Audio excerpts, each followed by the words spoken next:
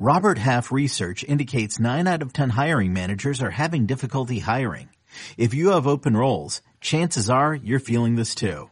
That's why you need Robert Half. Our specialized recruiting professionals engage with our proprietary AI to connect businesses of all sizes with highly skilled talent in finance and accounting, technology, marketing and creative, legal, and administrative and customer support. At Robert Half, we know talent. Visit roberthalf.com today. Yeah, I wanted to be a part of a Super Bowl. Like, I live here. I want to be throwing Lombardi trophies across boats. What led to you signing with the New Orleans Saints and Sean Payton? Man, it was Drew Brees. Those Lombardis. I get one of those in my possession. Then I think about making a baseball move. Yo, welcome to All Things Covered with Patrick Peterson and Bryant McFadden, part of the CBS Sports Podcast Network. It's a unique week on the show as Pat Peterson is now a Minnesota Viking after 10 years with the Arizona Cardinals. That still feels weird to say. We promise we'll catch up with Pat Pete soon on his free agency decision. This episode will feature an outstanding interview with Saints quarterback Jameis Winston.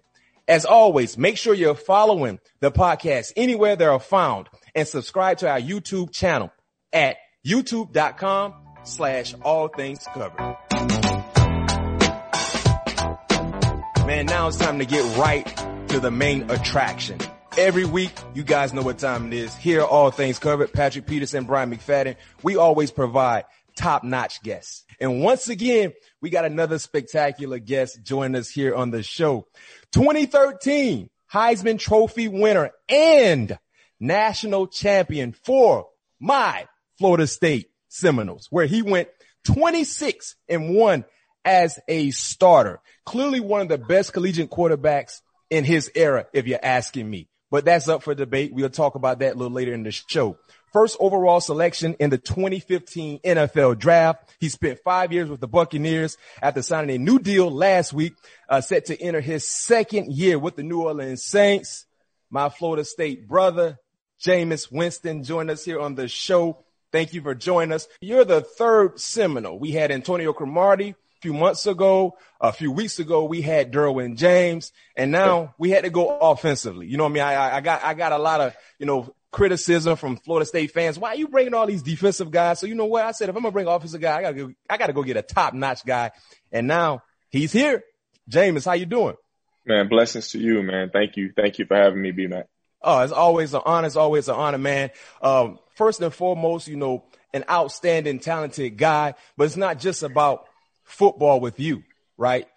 You played baseball. In high school, you were a top-ranked dual-threat quarterback, of course, but you were also a very, very good baseball prospect. Was there any point where you thought baseball might be your path over football? Yeah, in high school, being drafted in the 15th round to the Rangers, I had a tough decision to make with my family. Like, am I going to pursue this dream of being a baseball player? A lot of people were saying that you can go play baseball for a couple of years and then come back and play football, because Chris Winkie did and a couple other quarterbacks ended up on that path. But I wanted to do both, man. I grew up looking up to the Deion Sanders, the Bo Jacksons of the world, playing both in college. So I wanted to make a name for myself doing that. But baseball has always been dear to my heart. It was one of my passions growing up. And I probably can get on the mound right now and strike somebody out, man. What you throwing? If you had to get on the mound right now, what you think you can clock? Man, right now I'd probably be like 84, 86. Like it wouldn't be pretty, but if I get in shape, I know I could get up in the mid 90s again. Wow. Do you ever, do you miss the game, still participated in the game? Do you still miss it? Yeah, I do. Baseball is a different type of vibe. You got your pitchers only, your POs, and they got their own little group, and then you got your position players. And your position players, it kind of reminds you of a football locker room. And the POs they kind of remind you kind of like the coaches, you know what I'm saying? They're kind of to themselves, they're always about their business. But if you get lucky to have a good conversation with a PO, you done something good for yourself. But no, I do miss the clubhouse. I do miss the baseball way. But man, it's exciting being a quarterback. Okay. Yeah. That's one of the most exciting positions ever. So I love that. And you're still in the prime of your career, still young, quality years left to play. But do you think there's a chance at some point in time, let's say towards the end of your career, would you try to, try your hand at baseball? Only if it's in the Lord will, man. Right now, my biggest dream is get those two things behind you. Those Lombardis. I get one of those in my possession.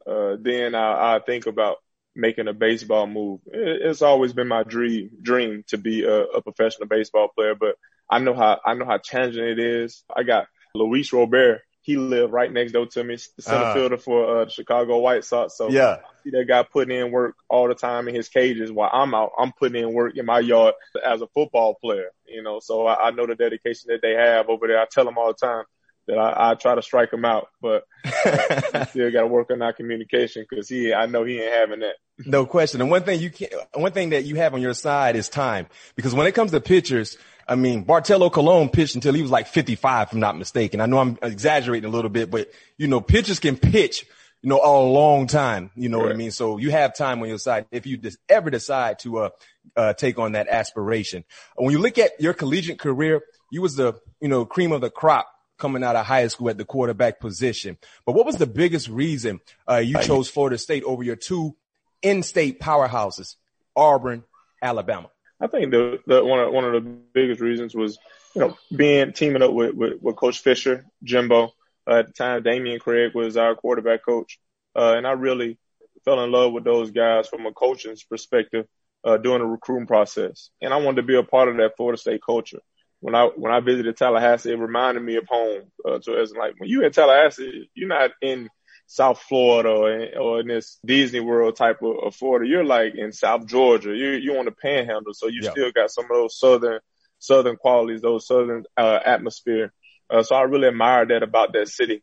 The opportunity to play baseball there. Know that we had elite baseball players and one of the greatest baseball coaches of all time, man, Coach Mike Martin. So you got two elite coaches at a university that inspired me in my life and my game to this day. So I'm happy I made that decision. And it's funny, you mentioned Jimbo. I had Jimbo on the show during the season, and he always speaks highly of you. But he said he coached you extremely hard. And he said, he admitted it, Jameis. He said he coaches his quarterback harder than any other position on the football field. But what did, for you having that type of coach that wouldn't allow you to, accept, mistakes and things like that, what did that mean for you early on in your career at Florida State? Jimbo always preached to me about being dependable and being accountable. And one thing as a quarterback, your quarterback has to be a dependable player and a dependable human being because he's asked to lead the other 10 guys on the field with him. And really, in the NFL, the other 52 guys and sometimes the front office and an entire building. Like he's the CEO of an organization. So when a college coach and you're expecting dependability and accountability from your quarterback, two things can happen. You can force the guy and the guy seems like you ride me too much. But Jimbo, he got it out of me, man. Like I got coached by my dad, and my dad is one of the toughest people ever in the world on me. And Jimbo came to you as a father. Like you asked some of the players, like Jimbo will kick you out of practice. He'll really give you a hard time, but at the same time, he'll invite you up. He will invite you up to his office and talk to you. He won't really apologize, but he'll reason with you and give you an explanation for why he ripped into you. And when a man is expecting that dependability and accountability out of me, I have to show up for him. And because he showed up for me, and we did well together. So you get to Florida State, your freshman year, your true freshman year, you redshirted behind E.J. Manuel, who became a first rounder to the Buffalo Bills. The next season, they hand the keys over to you. You got so many cars you can drive. You know what I mean? You got so many Ferraris out there, Lambos. You got whatever you want in the garage. But realistically for you, what were your expectations going into your first year as a starting quarterback for Florida State as a redshirt freshman? I was just excited to play, man. Like coming out of high school, having that first redshirt freshman year, like it was challenging. It was very challenging because I've always wanted to play, and I got a chance to experience that Florida State culture and atmosphere, but I really wasn't a part of it because I was on the sidelines. I was leading. I was trying to lead the pack. I was inspiring guys, motivating guys, but silently on the sideline. So when you actually get into it, man, my will was just so much greater because I was actually in it. You know, I was able to be accountable for what I'm doing. Like now when I'm leading guys and inspiring guys, I'm actually able to lead by example. During the redshirt freshman year, we got very competitive on scout team and stuff, but it's nothing like that feeling of walking into that stadium and having those screaming friends, hearing the no chant and go to war with your boys. You know, so I think I was so excited for that, man, because I love every aspect of football. And to be in that environment and to be able to experience and be the quarterback for the Florida State Seminoles, it was a privilege to me, man. I embraced that. Where did you come up with the skill set, Jameis? And you hit on something that was extremely important, I think, for your career and still to this day, the art to lead. You know what I mean? Not just verbally, but by your actions. Because I remember as a true freshman, you weren't even playing. And I used to always ask some of my former teammates, who is this guy on the sideline with the headphones on talking, gathering the troops together?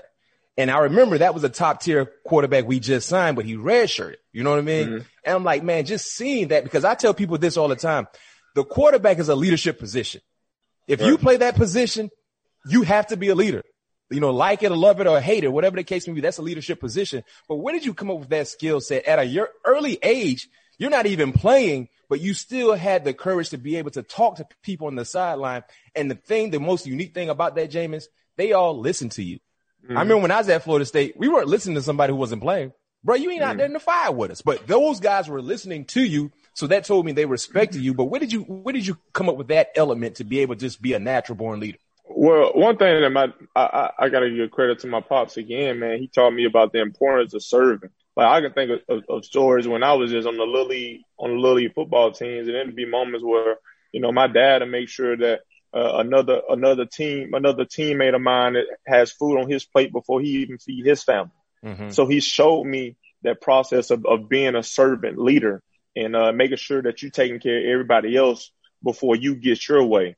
So I think I just cloned that and used that in football. I think one of the most effective ways of leadership is servant leadership. So I try to serve my teammates. And once you're able to give something to somebody, then now somebody is able to receive you actually talking. Like you got guys that don't like a lot of talking. You got guys that actually feed off rah-rah guys, but you also got some guys that sit in between. They're like, hey, I don't know this. He's talking a lot, but I really want to see what this guy is about. So when you go and approach that guy out of gratitude, out of humility and willing to serve him, that guy's then able better to receive you. So, I learned that from my daddy by serving my teammates. And then when it's time to go out there and give it all you got, they know like Jameis got my back regardless, right? Because he gonna put it on the line for me. Mm-hmm. So, that's why I learned that, you know. Man, shout out to Mr. Winston, by the way. Tell him it's time for us to have one of our football conversation. Me and him be going back and forth on the phone, man. Great individual, man. Great individual. I'm blessed to have him. No doubt. And talking about the actions, do you remember your first game? Who was it against and your numbers? Let me see where your mind is. Your first start with Florida State. Pittsburgh. Home or away? Away. Come on now. Is it Heinz Field? Yes, sir. Right. I was 25 or 27. And really, a ball didn't really touch the ground. I had one ball that touched the ground, and it was a throwaway. Mm-hmm. The one incompletion was to Kenny Shaw in the left corner of the end zone, and they said that he was out of bounds, right? Yeah. But I thought we was playing collision. I thought 1 foot was in. I didn't know you had to have two feet in college football. So technically, you only had one legit incompletion, basically. Man, we had one ball that hit the ground all night. Like I can think about all the way from pregame. I think one ball probably hit the ground all night. Hey, I can tell you this much. I was watching that game and I said, man, we got us one.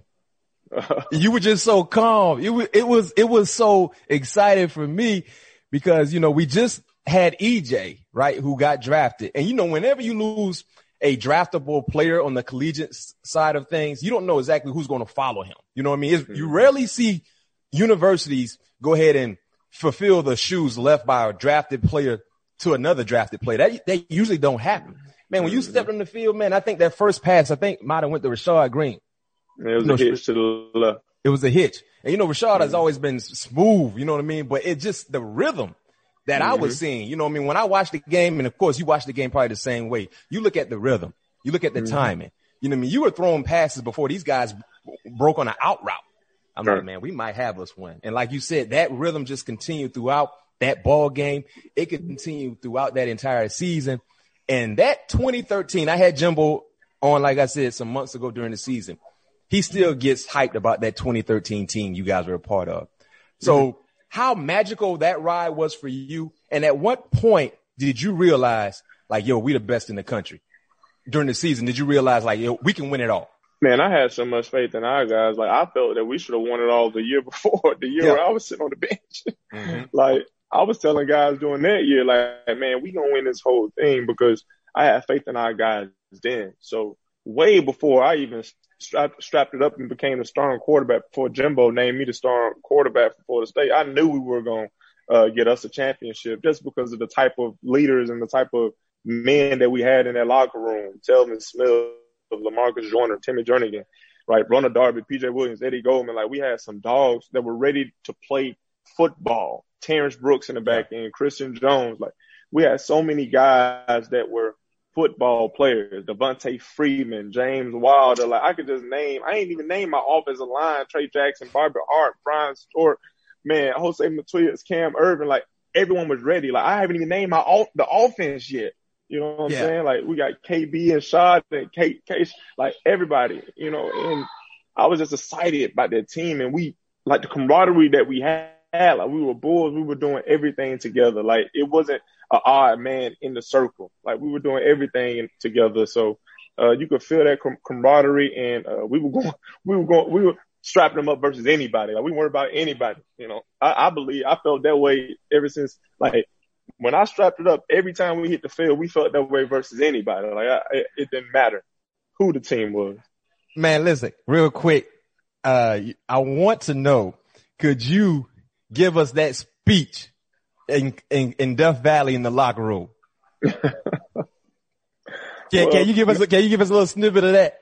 So I'll tell you kind of how it kind of came up, you know, because being from Alabama, you know, you listen to a variety of musicians. You listen to Boosie, you listen to Gucci, and you know, if you really was into Boosie, you know, you learn about Trill Savage and you know all your Webbies, and you know, well, I forgot my dog that say count my money backwards. So you learn about all these different people. So man, we was just bumping that Webby and that Boosie in the locker room. You know what I'm saying? I just got crumb like, hey man, if we gonna do it, then we gonna do it big. Then you know, I had to censor it out a little bit. Yeah.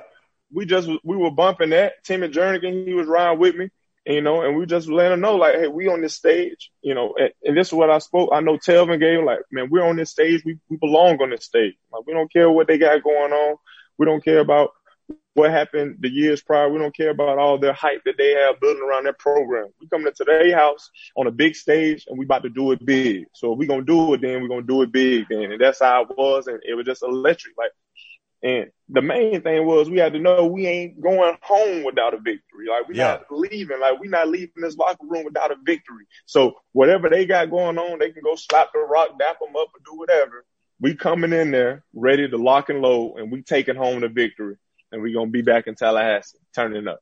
So Lil Bootsy and Webby inspired that speech. Oh, man. To the fullest. No question. No question. We gotta get this out to Lil Bootsy and Webby. Let them know, man, they was a part of that championship run. I know definitely they'll be appreciative of that. Matter of fact, Bootsy, you know, Lewis played at Florida State. He Bootsy manager. They family members, so definitely we got to get this in their hands. Wow. Okay. No doubt. One question I have for you, and I've been having this debate with a lot of people, and they always say I'm biased, and sometimes I'm not going to lie. When it comes to Florida State, I am biased. I think I have a right to be. But when you look at some of the most iconic championship teams this last century, it seems like the 2013 Florida State Seminoles, they get overlooked, they get disrespected. And real quick, some of the names you were reading off to us, to the listeners and viewers that are currently checking us out here, All Things Covered. Every member, if I'm not mistaken, Jameis, every member, every starter on the offensive side, every starter on the defensive side got drafted, correct? Yes, I believe so. Yeah. And you don't even want to factor in some of the role players who weren't starting at that time. Remember, you had a young Jalen Ramsey on that team. Yes. Who was a role player, you know, playing in sub packages, things like that, who was a top 10 selection. Heck, you had the kicker who went second round. You know what I mean? So I don't even know if that's ever been done before, where a championship team had all 22 starters get drafted, and they were contributors to that said organization that drafted them. And with that being said, why do you think people overlook 2013 Florida State? They disrespect Florida State. When you talk about some of the best championship teams of this last century, you don't necessarily hear Florida State at the top of the conversation. Why is that? Well, because one, they disrespect the ACC. I think that's the biggest argument that I have every time I'm getting into an argument about our team versus any other team. They talk about the SEC versus ACC comparison.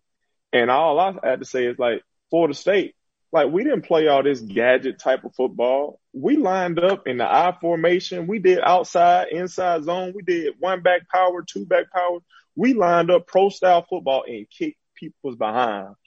Just the type of way that the SEC said that they play football, right? Like, you got to think about the wave that was happening during when we were playing those zone read wave teams, those teams that the Baylor exposing, that run and gun type of collegiate system was coming open and everybody was scoring these high points. But we were the only people doing it still in a pro style fashion. Under center. Yes, under center, like dropping back, play action, like doing it in college. So teams don't even respect the numbers that we put up. Like, we broke records in terms of points and defensive takeaways in the same year. Like, we were so dominant, but I mean, to each his own. You know, Jimbo remembers everything. He had a cool stat that he brought to the table. He said LSU's championship team from over a year ago had maybe an extra 8 points than you guys total offensive points that were scored. And they played one more ball game than you guys did. And I think they had like an extra 5 points or something like that. You know what I mean? Right. So that tells you how dominant your team was. And for some reason, I don't know what it is, they just disrespect. I think when you look at Florida State team, if you got all 22 starters that got drafted, along with multiple key role players, that's the discussion. So when you talk about some of the elite championship teams of the last century, you know, you can throw in the 01 Miami Hurricanes. You got, you know, USC, you got Texas, that Vince Young Texas team. You got clearly, you know, Clemson, and Alabama. You got Alabama. You got quite a few different teams. You know, you got that Auburn team as well. But historically speaking, and numbers don't lie, that's how we assess certain things. We look at numbers, right? What your offense did, along with the guys that went on to get drafted, defensively, the takeaways and what you guys did and how you dominated. And you played against the best team in the SEC that year. You know what I mean? With an outstanding explosive offense. And you got to have Florida State at the top of that conversation, in my opinion. But let's see. Let's spark a debate. You guys who are watching us currently, who are listening to us, let us know what you think. Why Florida State receiving so much disrespect that 2013 championship? Should they be in the top three? Should they be number one, number two? Clearly shouldn't be out of the top five. I know that much for sure. Let us know what you think. No way. No doubt. No doubt. And upon your success, you know, when you look at what you did as a quarterback collegiately, this is another question I want to have and get your personal response from this. I just talked about the disrespect the team received. They also tend to disrespect you. Your freshman year, redshirt freshman year, the best player in college football. You can't even argue that. You know why? Because you won the Heisman. At that time, you became the youngest person, the youngest player to win the Heisman. And most recently, Lamar Jackson, he became the youngest player by 5 days. So you're older than Lamar. You were older than Lamar Jackson by 5 days. But that's how long you set history. And when you look at your career in 2 years, 65 touchdowns, almost 8,000 yards, 7,964 to be exact, in 2 years of play, and you won the Heisman. But every time I hear different media outlets talk about some of the best college quarterbacks to play the game the last century, I never see your name in the top of the conversation as well. Why is that? Again, it's because our system. You know, you think about the second year that we had, we're still playing a pro-style system, and we're coming back and winning games. Teams are used for the dominant team. They're just beating everybody, and they're like, oh, we'll see them at the end of the year. But we're actually having real games. Like, I could think about the Louisville game, to be exact, where we're down 3 touchdowns going into halftime and people writing us on out. the road. And we're coming on the road. You know what I'm saying? And we're coming back and beating them. So people, I don't know why they disrespect us. They got to look at how much we overcame during that year, especially the year when we lost the game to Oregon. And we had that game won. It was a inches call when I didn't get in the end zone right before the half. That changed all the momentum. Yes, it changed the whole outcome of the game. But, you know, it's to each his own, man. Like, we know one thing that we have as that 2013 team. We know that we always be in the history books of winning the national championship. We know how resilient we were during the 2014 season. Like, we all know this, man. People got their own opinion. Yeah. You know, I think they are entitled to their own opinion. But if we want to go to the Walmart parking lot and strap up all these teams together, we're going to go and compete. Let's just go and compete. Let's see where they at now. If you had to rank some of the best college quarterbacks that did what you did, you know what I mean? Yeah. Who would be in that ranking if you can give me a top 3 or top 5? And you can include yourself as well. When you look at some of the best quarterbacks this last century in college football, you know, who would you have in that list? Man, well, the first person that comes to mind, the person you already said, Lamar Jackson. I think he had an incredible collegiate career. Deshaun Watson had an amazing collegiate career. When you think about one of my most favorite players ever, and I know you're talking about quarterbacks, right? You talking about quarterbacks? Yeah, I'm talking about quarterbacks. All right. Well, Cam Newton, one of my favorite ever. Like, we just think about how he came and set the tone in 2010. He changed him and Gus Malzahn changed the whole outlook on college football when they brought in a different type of zone option, quarterback read, like that. I don't know, that gun and running air raid type of offense with the RPO thing. Like, they changed the whole world when they came to SEC and did that. Mm-hmm. The Oklahoma quarterbacks, Baker and Kyler, they showed out. They were outstanding in their systems. And you add Jalen Hurts to that. Like every year you got these quarterbacks putting up different numbers, man. But like, it's tough to put those guys, like, I would say, like, rank those guys, because all of us had unique years. Yeah, you could throw Joe Burrow in there too. Joe Burrow. That's what I'm saying. I didn't even put him in there, and he got all the statistics. Yeah. You know what I'm saying? Like, we not even talking about Trevor Lawrence, right? Like, it's year after year, these guys are just coming in and having amazing. We're not talking about Tua, what Tua did his second year, but the Mac Jones boy did last year. Mac Jones went crazy. Dude. Like, when you talk about quarterback, you got to talk about. I think it has to go year to year, because I grew up an Oklahoma fan. Yeah, and a person that I admire was Sam Bradford too. Yeah, like he was definitely the most accurate quarterback I've ever seen. Like, when it just comes to someone just putting the ball on the money, like, just for my eyes, he was one of the most accurate I ever seen. But when you ask a quarterback, I got so much respect for our position. Like, if you ask me who my favorite player was, I'd be like, well, probably Vince Young or Reggie Bush. Reggie Bush is probably everybody's favorite collegiate player. But when you go to naming quarterbacks, you got different systems. You got people like RG3 who had an incredible collegiate run. You know what I'm saying? But he and Lamar Jackson, you know, their seasons kind of get canceled out because they didn't win the national championship. Or they were in competition for that. But they had incredible seasons. So you got a lot of stuff that varies, you know, that decision. No doubt. I mean, it's quality. I'm in the top 3. I don't know how many quarterbacks. I don't know how many quarterbacks in all the count that I said only lost one game in college. Yeah. Your record was what, 26-1, 25-1? It was 26-1, but only lost one game. I don't know anyone who.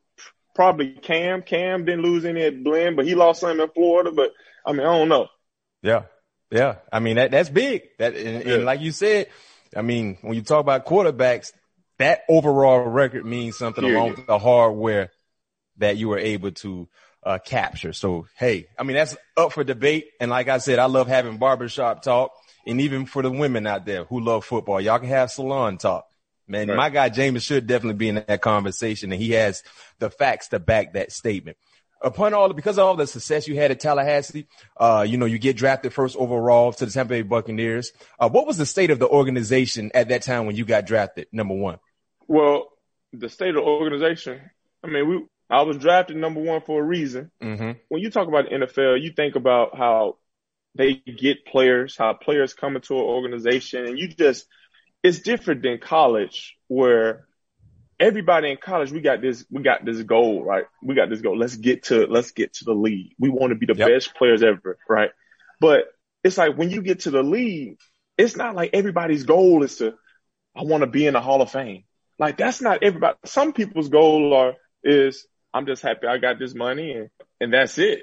Mm-hmm. Like, so I don't know, like as an organization, I can't tell you how our organization was when I first came in. I know as in terms of a winning culture, we weren't winning many games when I had came in. So I just came in ready to work and ready to compete because I felt like no matter what, hopefully I can turn this thing around and we can go to war and win some games.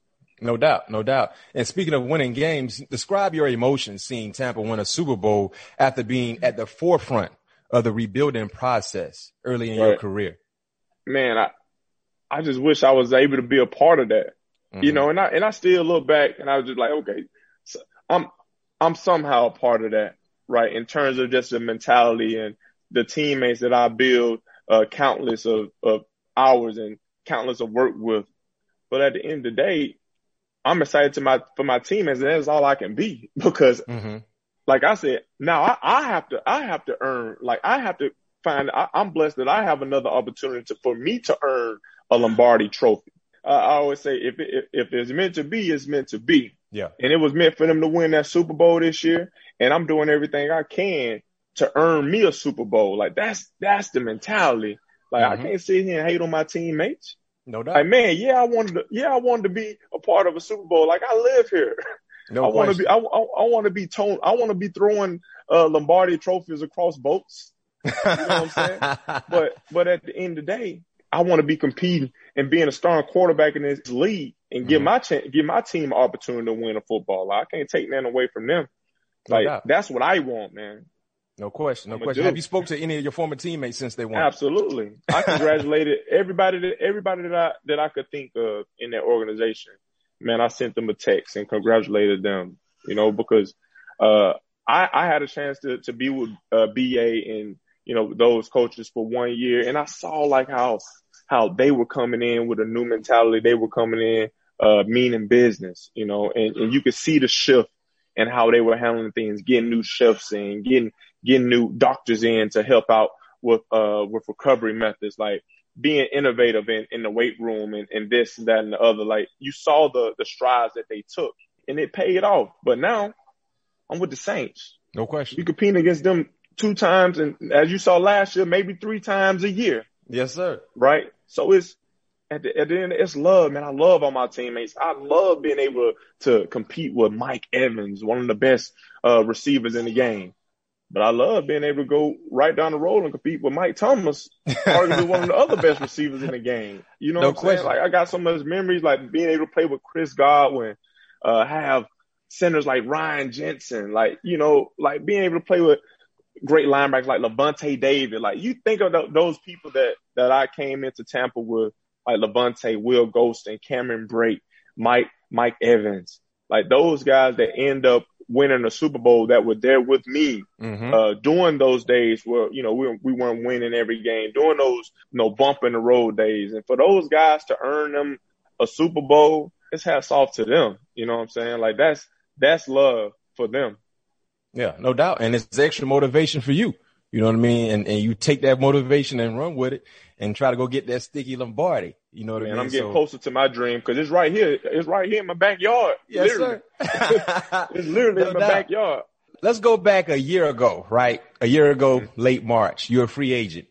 And I remember working at CBS Sports HQ. I did a segment and I was like, the best place for Jameis was the New Orleans Saints. People was like, nah, man, you don't know what you're talking about. You know, anytime you give any type of analysis on a situation or a player or a team, people might agree with you. A lot of people might not agree with you. I'm like, man, It makes sense.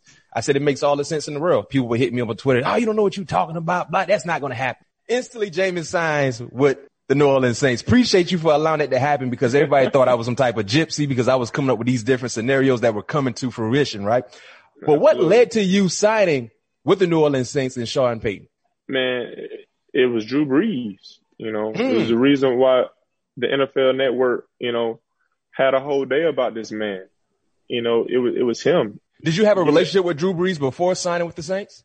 So I had a relationship with him prior. I would text him occasionally, but I did not have a real in-depth relationship with him before I joined the team. But I've always admired him from afar. I mean from day one. I mean, being a young African-American quarterback growing up watching Drew Brees in my neck of the woods, right?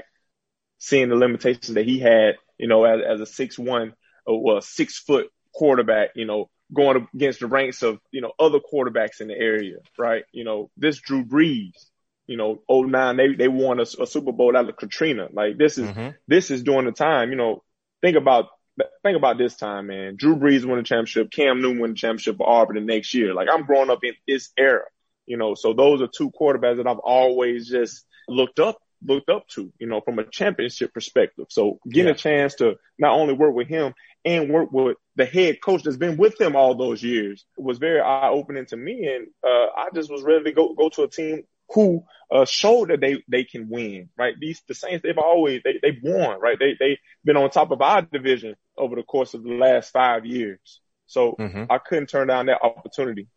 No question. And I think the best is yet to come.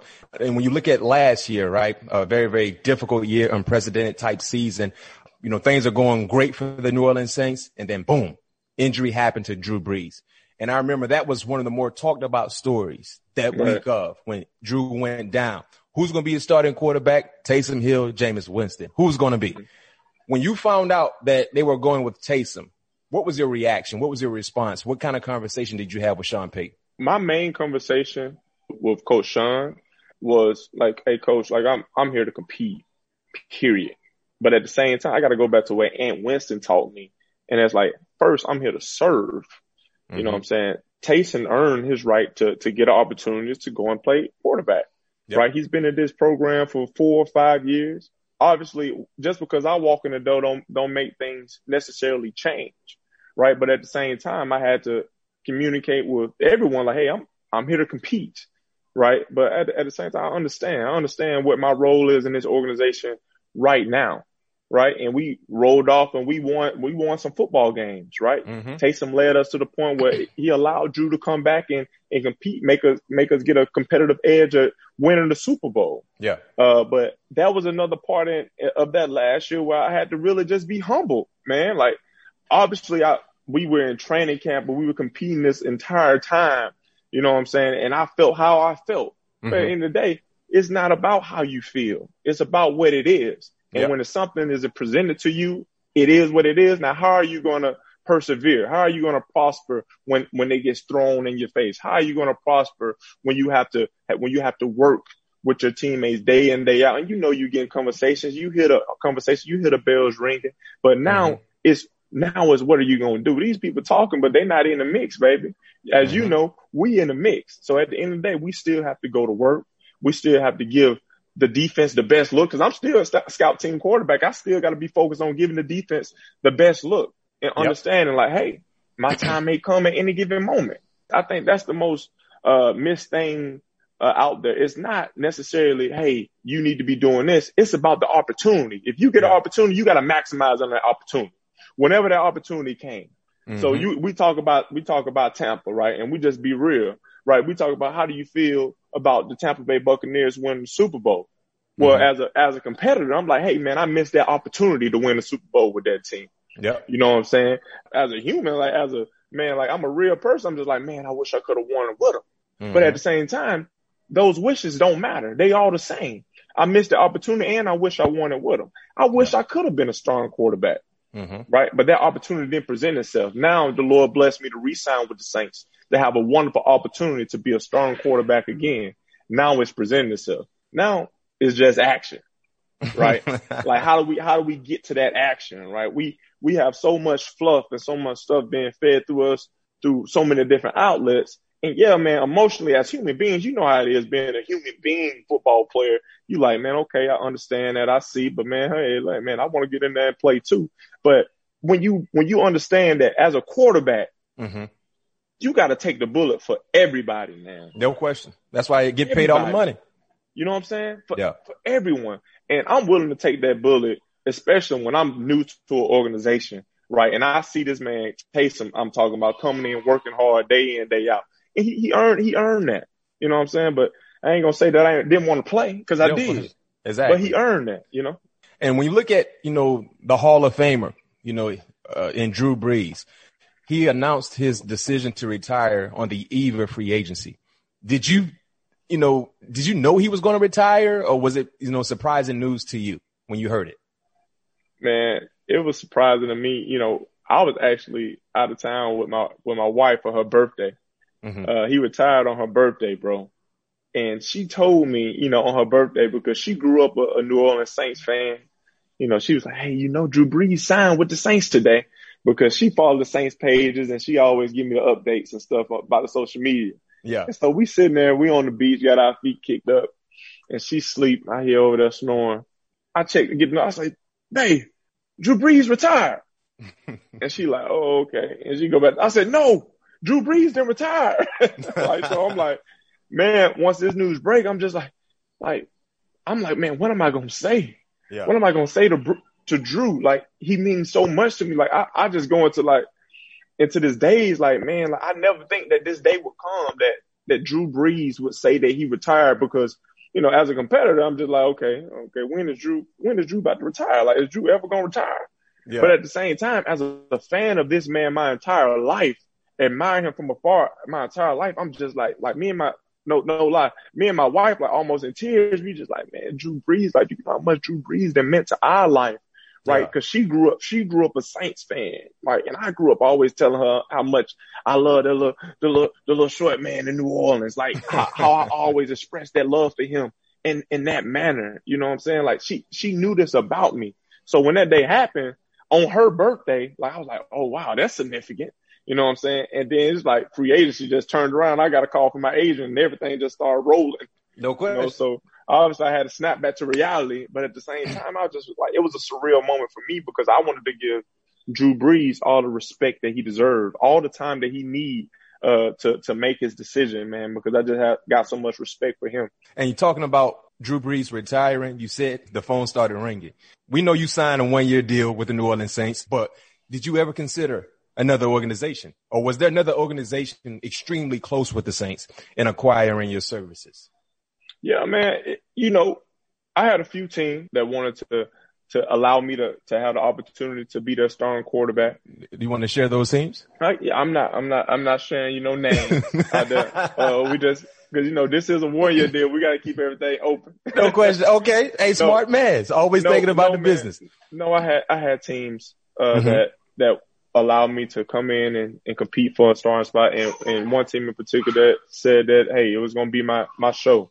But at the same time, man, this year in free agency was so much different than last year in free agency, because last year was just the uncertainty, right? And me wondering, like, okay, am I going back to Tampa? Like, what's happening there? But this year it was just like, hey, man, I'm prepared. Like, I've learned so much over the course of this year, being able to see really 3 offenses. Like, people just look at me being at New Orleans, being with Drew and learning from Sean Payne and him. But I got a chance to see, arguably 2 of the greatest quarterbacks of all time in this division, the NFC South. Yep. Tom Brady, Drew Brees. I got to see Tom Brady play in the same offense toward the beginning of the year that I played in last year. I got to see Drew Brees, the master of this offense, play in this offense this year. And I got a chance to see another great quarterback in Matt Ryan play in Dirk Cutter's offense, the offense that I was in 4 years prior. Yeah. So when I tell you, I had so much film and so much information to learn about what I liked as a quarterback, what I liked as a call, what type of concepts am I comfortable with versus certain type of looks that I would have never got a chance to learn if I didn't have a year just being Drew Brees backup. You know what I'm saying? If I'm still the starting quarterback for an organization, right, I'm not so in tuned into these 2 opponents in the same organization that I'm with, their offensive schemes, and seeing them on a day-to-day basis of their offense, just because I got to, because I'm studying different teams that they're playing against, right? So that is the true, like, education that I was able to get. I was able to get some clarity in these offensive schemes, just seeing like the decisions that these quarterbacks were making, right? The decisions that these quarterbacks were not making, that I'm capable of making. So getting that overall perspective was excellent, bro. Mm-hmm. Like I'm telling you, like I love being in the film room. I love studying Tom Brady and Matt Ryan and Drew Brees. Right. You know, you said something that caught my attention. You know, during the free agent period, you had a team that basically said, "This is your job. We're giving you the keys." You told that organization no to go back to New Orleans, where Sean Payton basically has already come out and said he foresees a quarterback competition. You don't usually see players do that. You know what I mean? Mm-hmm. But tell us, why did you turn down a potential starting job to come back to New Orleans to compete for a job? Well, because I'm going to have to compete wherever I go. Mm-hmm. At the end of the day, like just because someone says, "Hey, this is your job," doesn't take out the competitive process. You're right. You know what I'm saying? So, and Coach Sean can say, "Hey, this is going to be a competition," and I embrace that, right? It was going to be a competition wherever I went.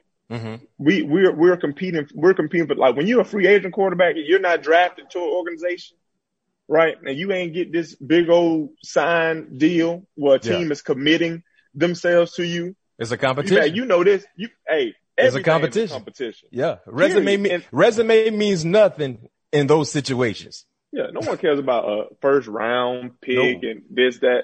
Like, no, it's competition time. And that's what you got to thrive in regardless, no matter where you at.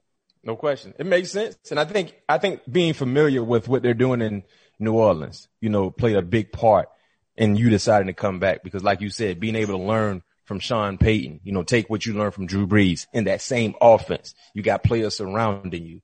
I mean, it makes sense. And it's not like they're paying you kibbles and bits. You know what I mean? So, you know, it's not like you're getting paid kibbles and bits, but it makes sense. And I'm all for it. As long as you're happy, you know, we got to be happy and we got to love it as well. So it all makes sense. And you said before that you feel like you're on the cusp of being a real good quarterback. You know what I mean? Taking your talents and just soaring through the roof and being consistent.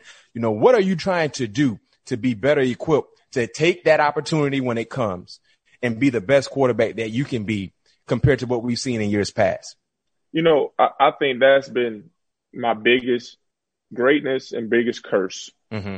that I'm always trying to do something, right? I'm always going the extra mile to do something. I'm always laying myself on the line to do something. But I think the biggest thing that I learned is what not to do, right? Mm. I had to learn what I don't need to be doing for us to win these games, what I don't need to be doing for me to be a consistent day in, day out football player. And I think that's the mastery of it. You know, it's about making great decisions. And one thing I learned from Drew Brees that I'm going to take with me forever is that, man, we need to judge ourselves on the decision and not the result. You know, so much of my career, so much of my life, I've been just like, I'm having a good day if I had a great day. Like if the result says that I had a great day, man, I had an excellent day. But eventually the results going to start to fade, but the decisions, they stack up. The decisions will eventually get you where you want to be at over a course of time. So, man, I've been just studying really the art of making the decisions. Man, I met with a grandmaster in chess. And I'll speak. You're a good chess player? Man, I can dabble in it. I speaking to you know, a variety of generals and as sergeants in the military, really just trying to gain a perspective of, hey man, when y'all put in tough situations, because I believe that the quarterback position, I know they say a lot of people try to seem like it's not an athletic position, but it's one of the toughest, quickest processing positions in of all sports. You got to think fast. So when you're in that pocket, when you're under that center, you have to be able to make the best decision, sometimes pre-snap for your organization, not just for your team, but for your organization.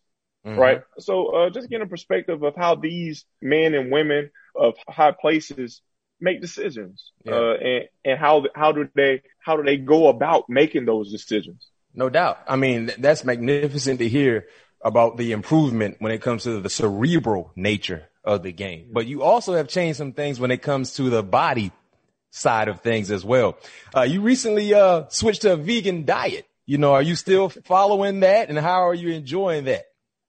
So I follow it occasionally, man. Occasionally. The vegan diet was last year, man, where really for the entire year. So the beginning of the year for the first, after January 17th, man, I went 3 months strong, not eating any meat during the week. Now Saturday, 3 months strong. Saturday, I ate what I wanted to eat. But yeah, I felt different, man. I lost so much weight, bro. Like I said now, but man, I got down to 207. What? I'm talking about high school. I'm talking about high school, Jameis. Really, like me stepping foot on Florida State's campus, and it was just a good refresher. But what it allowed me to do was really build a true foundation with my body, right? Because I felt like in college, me being training in football and then having to go to baseball, like I never got that full off season of football training. Yeah. Like that strength in that football type of condition. Like baseball, like, yeah, we get after it, but it's so many different type of techniques, in baseball, that I did that I wasn't really getting, from the baseball gym that I would get from a football, perspective. No doubt. So other than that, man, it's been fun to see how food can elevate your body and routine can like change the course of your entire really lifestyle. During the season, man, for Thursday, Friday, Saturday, and Sunday morning, I went vegan, and you could see like the way that I started practicing, the way I just got more locked in, because I wasn't allowing all the outside things to get involved in a way, because I was thinking like, man, I'm probably not going to eat no meat tonight. You know what I'm saying? Like, I'm just like, man, like, I'm not even worried about what I'm eating tonight. You know what I'm saying? Because I know it ain't going to be nothing. No question. So it was just it was a new lifestyle for me, man. And it was fun. And with that being said, talking about the diet, the new lifestyle, where did Eat a W come from when you ate that W? Man, Eat a W comes a long way, man. I've been doing that over the course of my entire football career. I just think the time that I did it against New Orleans that it went year, viral. It was one of the worst times ever to do it. It was because we lost. Yeah. That year was challenging, man. We were trying to will a win, and I brought out one of my old faithfuls. Yeah. And in the light that it shed, wasn't the light that I was expecting. But if you ask all my Florida State boys, they didn't ate a W before. So this has been a reoccurring thing, because you just did it this past year, right? When they was interviewing Drew, and you creeped up on the camera and you brought out Eat a W. Man. Hey, James, you tripping? You need to trademark that. What you doing? You need to get some shirts. Man, we got to get this thing rolling for real. You know y'all gonna get it rolling. You know Sean Payton ain't playing around. You know y'all gonna get it rolling. So when y'all get that thing rolling, you might need to get some Eat a W, and you need to have that same picture they took when you were right next to Drew. When you would eat that W, then you had that same picture. Trust me, man. We get this thing rolling. We're gonna see a lot of things come out, man. No doubt. Make sure you send me an Eat a W shirt too whenever you get that thing rolling. You will, brother. You definitely gonna get one. Last question before we transition to the superlative part of our show. Can you break down the fun beef you have with Aaron Donald? Man, I think it starts from game one with AD, man. Like when he played at Pitt, you know, I knew he was a great player. Just watching him play, like I just saw his motor and just the way that he moved. But even from that game, man, he was all over me. Like every game we play, he's all over me, hitting my arm, hit me late, tackle me, slamming my head in the ground, but he just don't get the sack. You know, so I always he's yet to sack you, right? He hasn't sacked you yet, right? Man, he ain't sacked me. He ain't sacked me out of the 8 years we played against each other. Yeah. He has not sacked me. Right. So you know, I have fun with it when I see him. But man, he's such a dog in them trenches, man. When you find a dog in them trenches that you can make them go a little extra hard, so you can slide up in their pocket just a little bit. You do it, man, because that's somebody that you always got your eye on and that you're always trying to protect against. There you have it. Now we're going to transition to the superlative part of the show. And Jameis talked about playing quarterback and how quick you got to be on your feet, how, your reaction, precise with your decision making. Let's see exactly how that transitions when it comes to questions, when he's not trying to avoid defenders, but he's getting asked rapid fire questions. So the first question for you, most memorable play at Florida State, the most memorable play. Touchdown to KB to win the national championship game with a touchdown. What was that play called? You remember? I think it was I write 247 UConn X post. Mm-hmm. And he ran a corner route. Was that a seven? Max 227 UConn X post. He ran a 7 cut. Was that a corner? Yeah. Okay. Yeah. Gotcha. No. He ran a post. So it was on the backside. We had the UConn kind of stuff with the X post. Real quick. So what I want you to do, Jameis, because our listeners love when they get a chance to be educated, football terminology. Break down the play and what it meant for the people that were involved in the play. So you say max cut 247. So we were in I. So we were in the I formation, which KB was our Z receiver. So he was lining up to the right. We were in 22 personnel. So we had 2 fullbacks, 2 tight ends, 1 receiver. One wide receiver. Yep. 1 receiver. Okay. So the action was supposed to show a downhill inside zone. So what we were doing, I was going to fake because we were like on the 3. We were going to fake downhill, get the backers to suck up, safeties to suck up, hit KB, just a high ball on the back of his head. Him or nobody, let him dunk on somebody. That's what y'all call it, him or nobody? Yeah, him or nobody. We call it the goalpost. Like the thing about that, me and KB used to play a game in the summer because the way that I got KB to do extra routes, we had to play games. Whether he dunking on the goal post or he making one-hand catches, right? Yeah. So literally, we would always finish up with him going across the back end line and me just throwing as high as I can get and seeing how high he can get up and get both feet in bounds, not just one. Yeah. So, man, we practiced that play so many times. Wow. Came in handy for you guys during that drive. One of the more memorable Florida State drives, I think, in school history, to be exact. Earlier in the show, we talked about how prolific that team was with all 22 starters getting drafted. But who was the best FSU player on that championship team in 2013 that didn't get drafted? Kenny Shaw. Kenny Shaw was the coldest slot receiver in college football. Little Snoop Menace. I used to call Kenny Little Snoop Menace.